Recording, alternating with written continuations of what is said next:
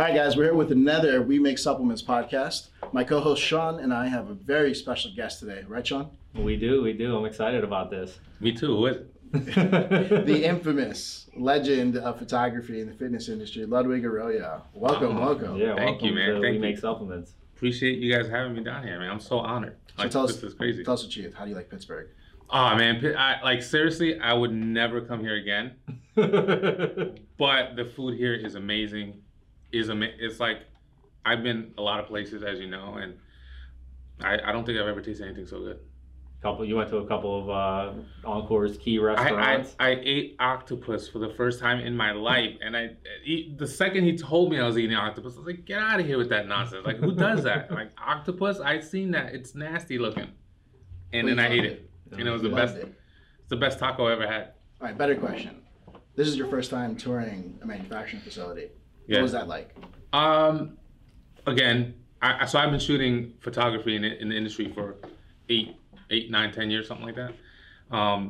Dealing with brands and supplement manufacturers and shooting content for them. I've never been in a facility, and so to see the process of ingredients showing up to mixing to the whole process of encapsulating them, it's insane. It's amazing what goes into making supplements.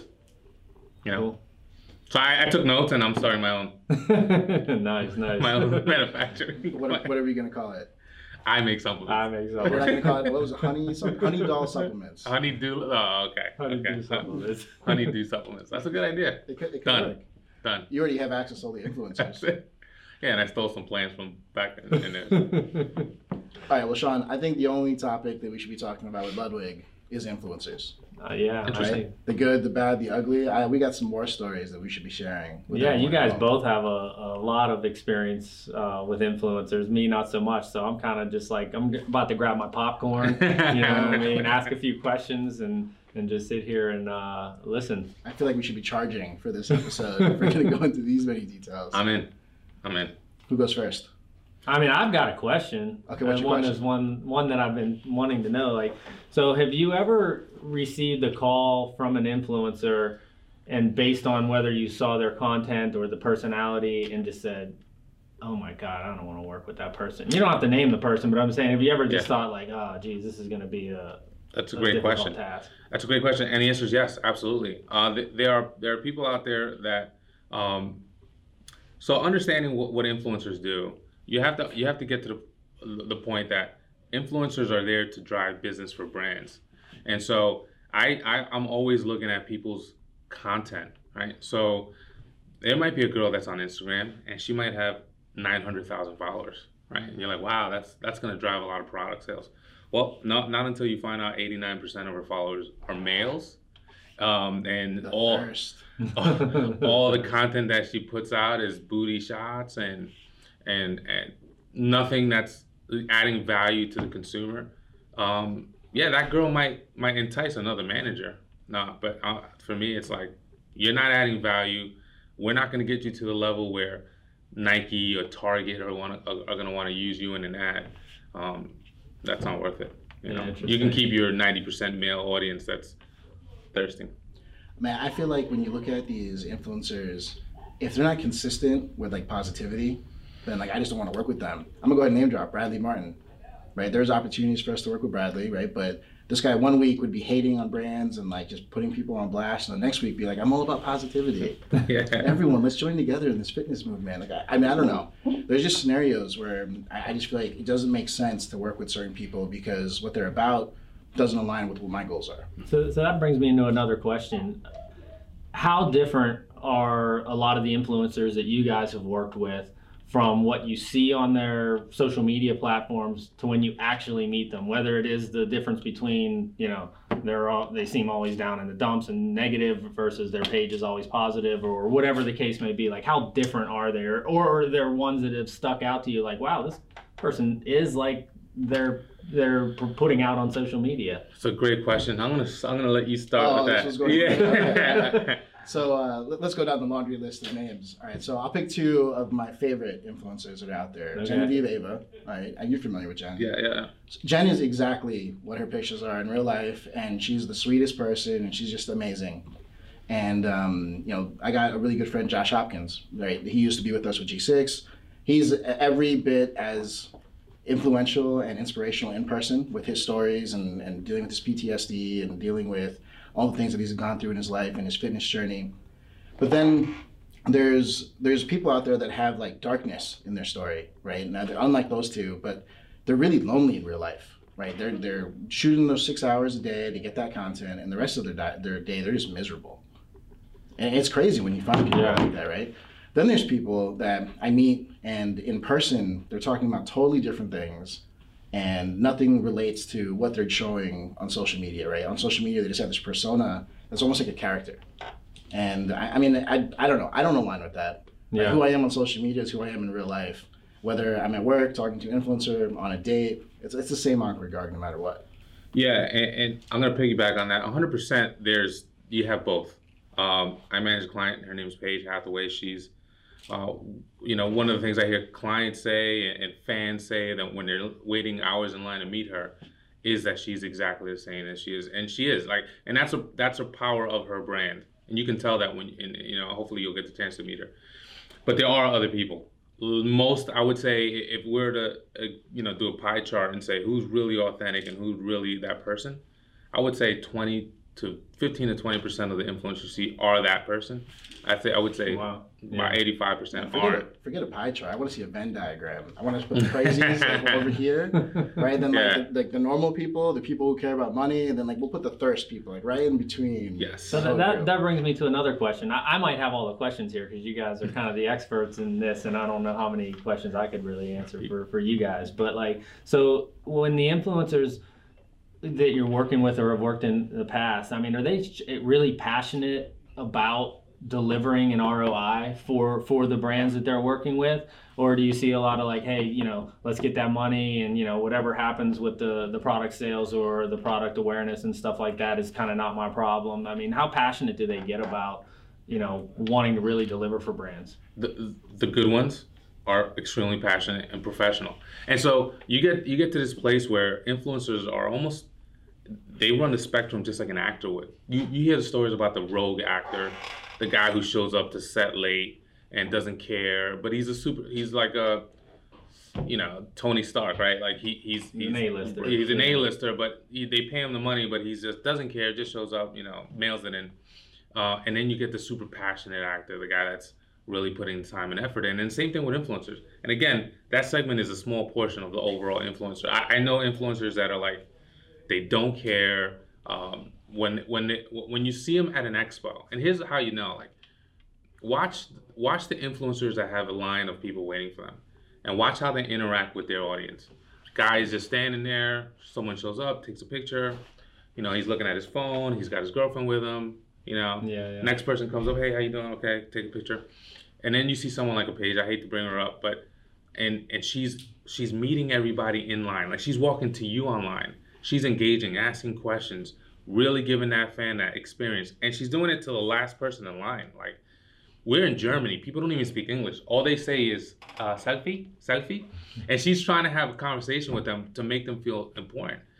And so that's real quick, two things. One, Tony Stark is a saint. Okay, we're not going to say he's the guy that shows up and doesn't care. All the Marvel fans at home, don't get mad at us. I meant Robert Downey Jr. But Tony Stark is a saint. Robert Downey Jr. is also the man, so we're not going to go ahead and I meant Robert Downey circa 1989. Okay, that second, Paige, just speaking about her, right? Yeah. I remember being there when she had all these long lines with us, right? Yeah. And I was always shocked that the guys that would come repeatedly, year after year, at different shows, she would have a continued conversation with them, remembering what it was that they talked about the last time that she saw them in line. Yeah, that's engaging. That's her superpower. I couldn't believe it. Sure. For sure, that's her superpower. And she'll meet you and make you feel like you're the most important person in the room. So to answer your question about ROI, when we're dealing with brands and we're dealing with deliverables, right? She's like, I want to make sure I give this the best opportunity to be successful because I want to continue to work with this brand.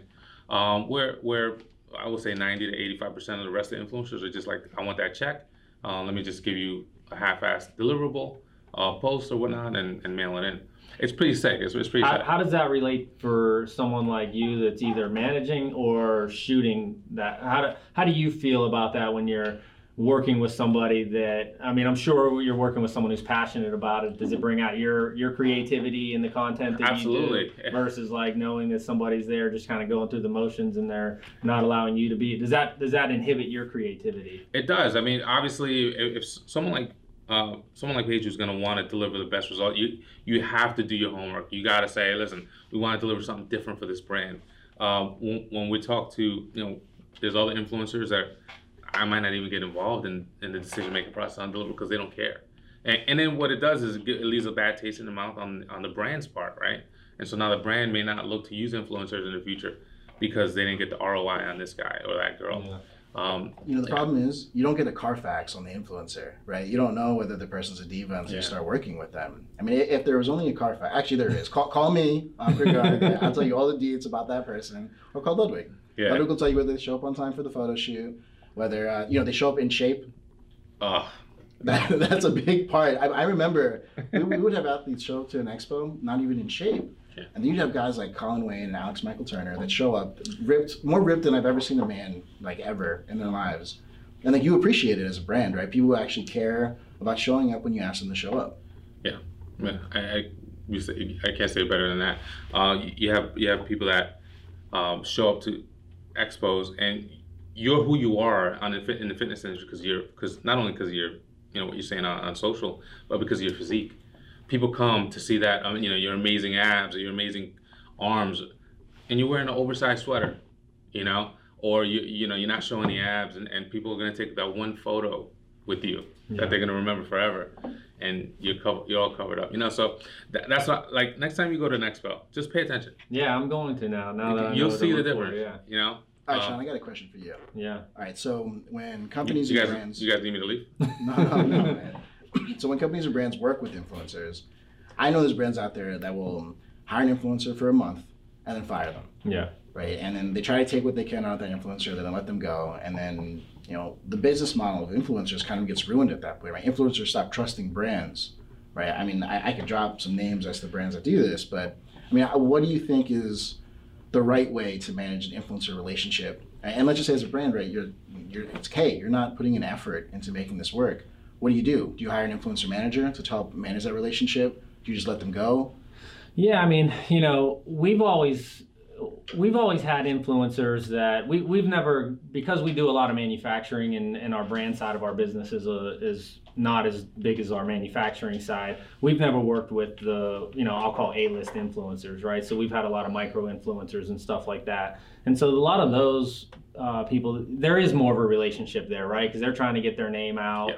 They're wanting to be associated with a brand that, is considered a national brand. At the same time, we're not paying the huge expense as we would be for, say, an A-lister. So to me, I think my experience has always been we've had more relationship, and we're constantly trying to make it work for each other, right? We're trying to help them. We're putting their profiles and stuff on our pages, and we want them to grow their following, and they're kind of so we're like helping each other out along that process versus things that I think you guys are more familiar with, which is somebody who's bringing a lot of potential ROI for a brand. So my experience has always been relationship driven, and we've tried to make it work, and it usually lasts for a pretty long time, as opposed to just saying, hey, this isn't working out, we're not going to do this any longer.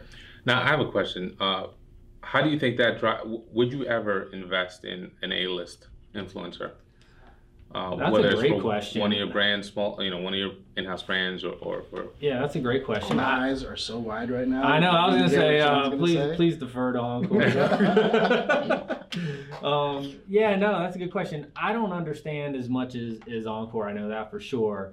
I definitely watched how when the algorithms on social media changed, right, and not only saw firsthand on a smaller scale, but also been involved in a lot of conversation with other brands and stuff like that did see the ROI drop off pretty quickly, right? And so I've been curious to kind of ask you guys with the A-listers. I mean, you got somebody who has 3, 4, 5 million reach, and they're putting out content associated with the brand. Like, what's the true reach of that without the brand having to pay for more of that reach, and how do you get that ROI with the algorithms changing? Right. And that's a great question. That's actually why I asked you, is because there's a big debate now, macro versus micro influencers. And to me, I think the strategy has to be based on the budget from the brand, right? I can understand a brand not having the amount of money to be able to pay an A-lister, and just go out and pay the micro influencers to spread the word. However, having an A-lister, regardless of the fact that the reach has diminished over the years because of the algorithm, A-listers, what they do is, a good one is going to give you brand equity, right? They're gonna be able to put the brand on the map at a larger scale. Someone who has 4.5 million followers, 5 million followers, and it's a global audience.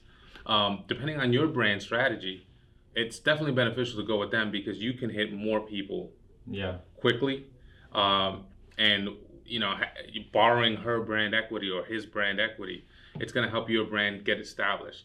So it really depends on the journey that your brand is on. A brand new starting out of the gate, probably not going to be able to afford a A-lister. Well, that goes back to what we were talking about earlier, right? So that's where I would lean. I would want to trust the influencer I'm doing business with. We had the conversation about ones that want to return, give an ROI to the brands they work with, ones that are passionate, willing to put in the time, want to feel like they're part of the brand. And I would want to lean on somebody that has a relationship with the person that kind of assures me, hey, this is what you're getting into, versus just kind of cold calling influencers that have a large audience and not knowing what you're getting into. Right. And I would almost compare this to movies, right? If you're an indie filmmaker and you want to get an A-list celebrity, I mean, you have to have someone that really believes in your script and really believes in you as a talent, as a director or as a producer to make that indie. That's a good point. But you're not going to be able to utilize that person as well as a major studio can, because a major studio is going to do the press tour where they're interviewing with every talk show, where they're on every radio station promoting the movie, and like some brands just don't realize that they're an indie and they're trying to act like a studio. Yes. And some people are studios acting like they're indies. And some influencers are indie or C-list. I think they're A-list. Some influencers are Q-list, like forget C. That's real high up there. Right. And so I think the reality is that people need to understand who they are, and like the influencer can't be the one thing that you put into the equation that changes everything. Right? You have to build a whole business around an influencer for it to work. You got to have the budget to support it. You got to have the budget to support it. It's got to be part of the overall strategy. So, what I like to do is talk to brands about whether or not they're spending in magazines and stuff. We obviously see the decline in magazine ad spend, right? So take some money away from magazines, put it into influencer. You're going to get a big ROI. Put it into Facebook ads and points per click and all that stuff. There's still brands spending money on magazines? Yes. What are they doing? Yes, and I can't believe it, but they're going all in on magazines. Yeah, so I'm not going to name the magazine because I'm still good friends with the sales agents that are over there, but major fitness magazine that might be involved with the Olympia asked us to buy pages in their magazine, and us being a new brand, we're like, yeah, we totally want to do this. First month we did it, nothing happened, nothing grew. I'm like, you know what? I'm Ankur Garg. I'm going to be a little crazy. We're going to put an ad that says, get your free bottle. All you have to do is go to this website and tell us where to ship it. And my designs are dope. I know how to do call to actions, the offers, everything. Guess how many bottles we shipped? How many? Throw out a number. 1,000. Big fat 0. Not one person wanted a free bottle. Not one person visited the website. Wow. Let alone what year was this? 2013. Wow. Yeah. I couldn't believe it. It makes sense. So now, just for perspective, if you ran a digital ad, let's just say with $1,000 budget or a $5,000 budget on Facebook, offering a free bottle or a free fat burn or whatever it is, how different would that be today? I mean, it depends if we're charging for shipping or not.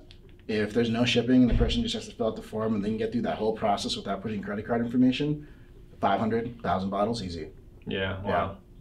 If you after they fill out the whole form and now they're on a credit card form, you're gonna have a huge drop off. Probably, I'd say 80-90% of people are not gonna put in their shipping information. Just is what it is.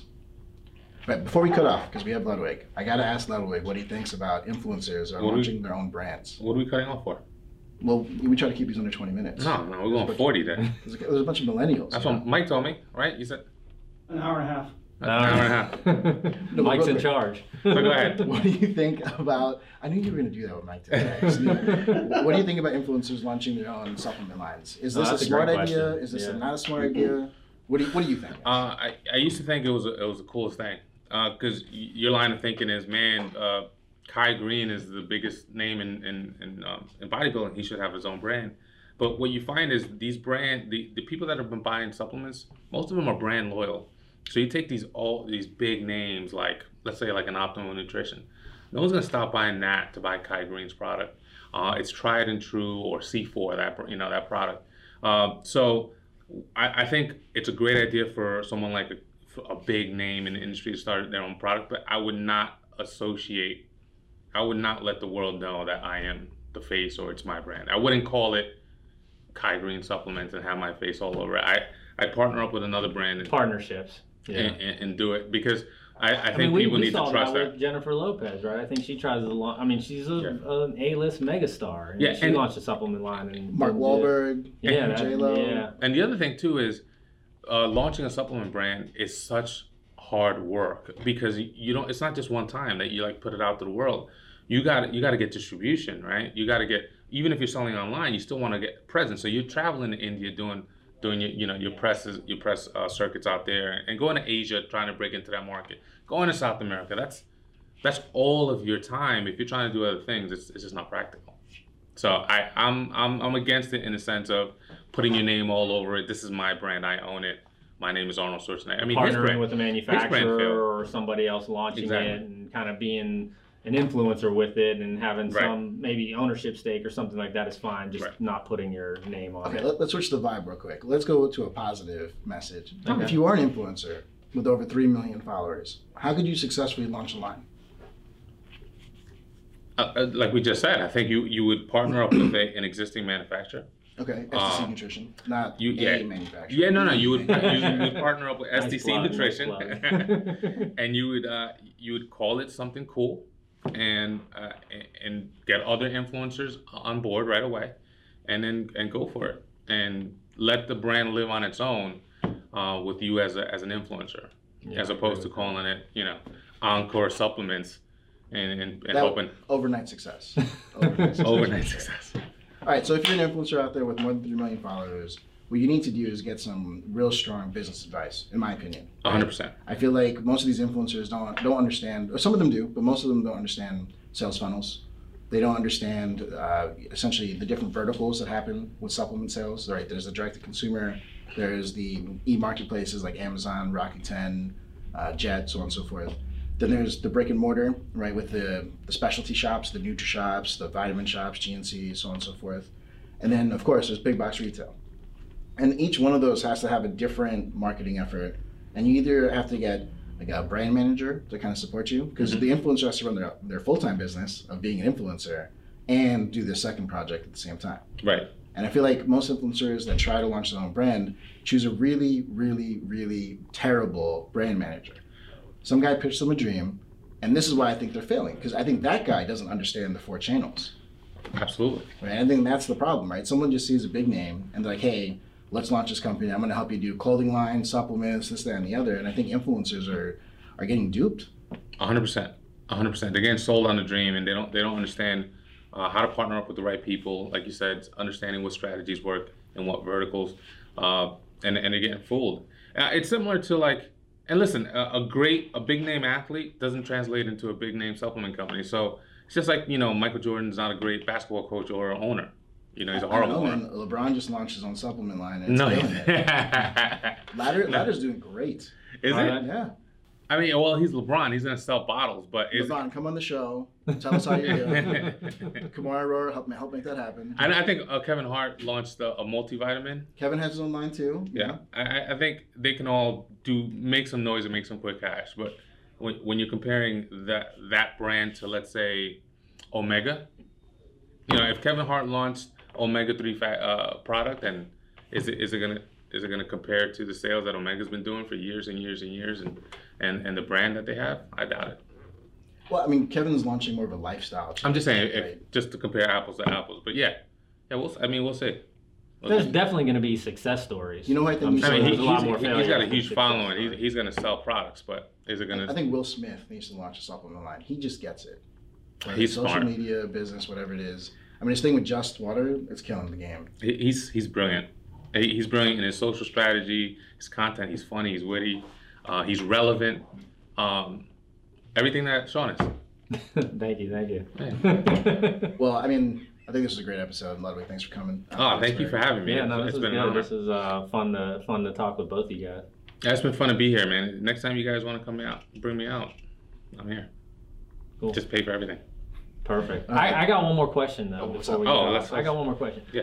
How have you seen? And I just been wanting to ask this, but it wasn't really on topic with where the discussion was going. Cool. But as you see things go from still pictures to video on social platforms, Yeah. Instagram and stuff like that, how does that affect you personally in the work that you do? Have you started to transition that, or do you not see still pictures going away completely, and so you're kind of staying there? I'm just trying to understand. That's a great question. I think stills are always going to be necessary to drive message instantly. I think our attention span as a culture is still pretty small. Video consumption is high. It's on the rise. It's going to continue to rise. I'm never going to pick up. I'll never say never, but I'm never going to pick up the camera and become a videographer. I don't care about that. I'll find somebody else to do that. But the other thing too is that with your cell phone now, like I think you can create quality content with just selfies and video and throw into some. Yeah. And so I don't think my job is in jeopardy. People still want still images. You're always going to sell products with a poster in the supplement store, and so I'm still there. I'm still relevant in that sense. But it's never going to move me to the point where I have to pick up a video camera. Like to me, if I'm going to create content for a brand and they need a video guy, I'll bring in a video guy. Yeah. Okay. You know, cool. I'm not gonna be that guy. And forget everything you just said. We need to get a hologram of some guy talking, like a Joey Swoll in a GNC store telling someone to buy, Rise supplements. I mean, that might That would be work. the 80 Every time. years from now future is just holograms. Yeah. Next year. No. Next year. Then I'm out of business. Yeah. At that point. Holograms. But Alright. yeah. So I think that was our episode for today. Thanks so much for coming down, Ludwig. Thank you for having Yeah, me. I thanks for appreciate coming it. in. You guys are awesome.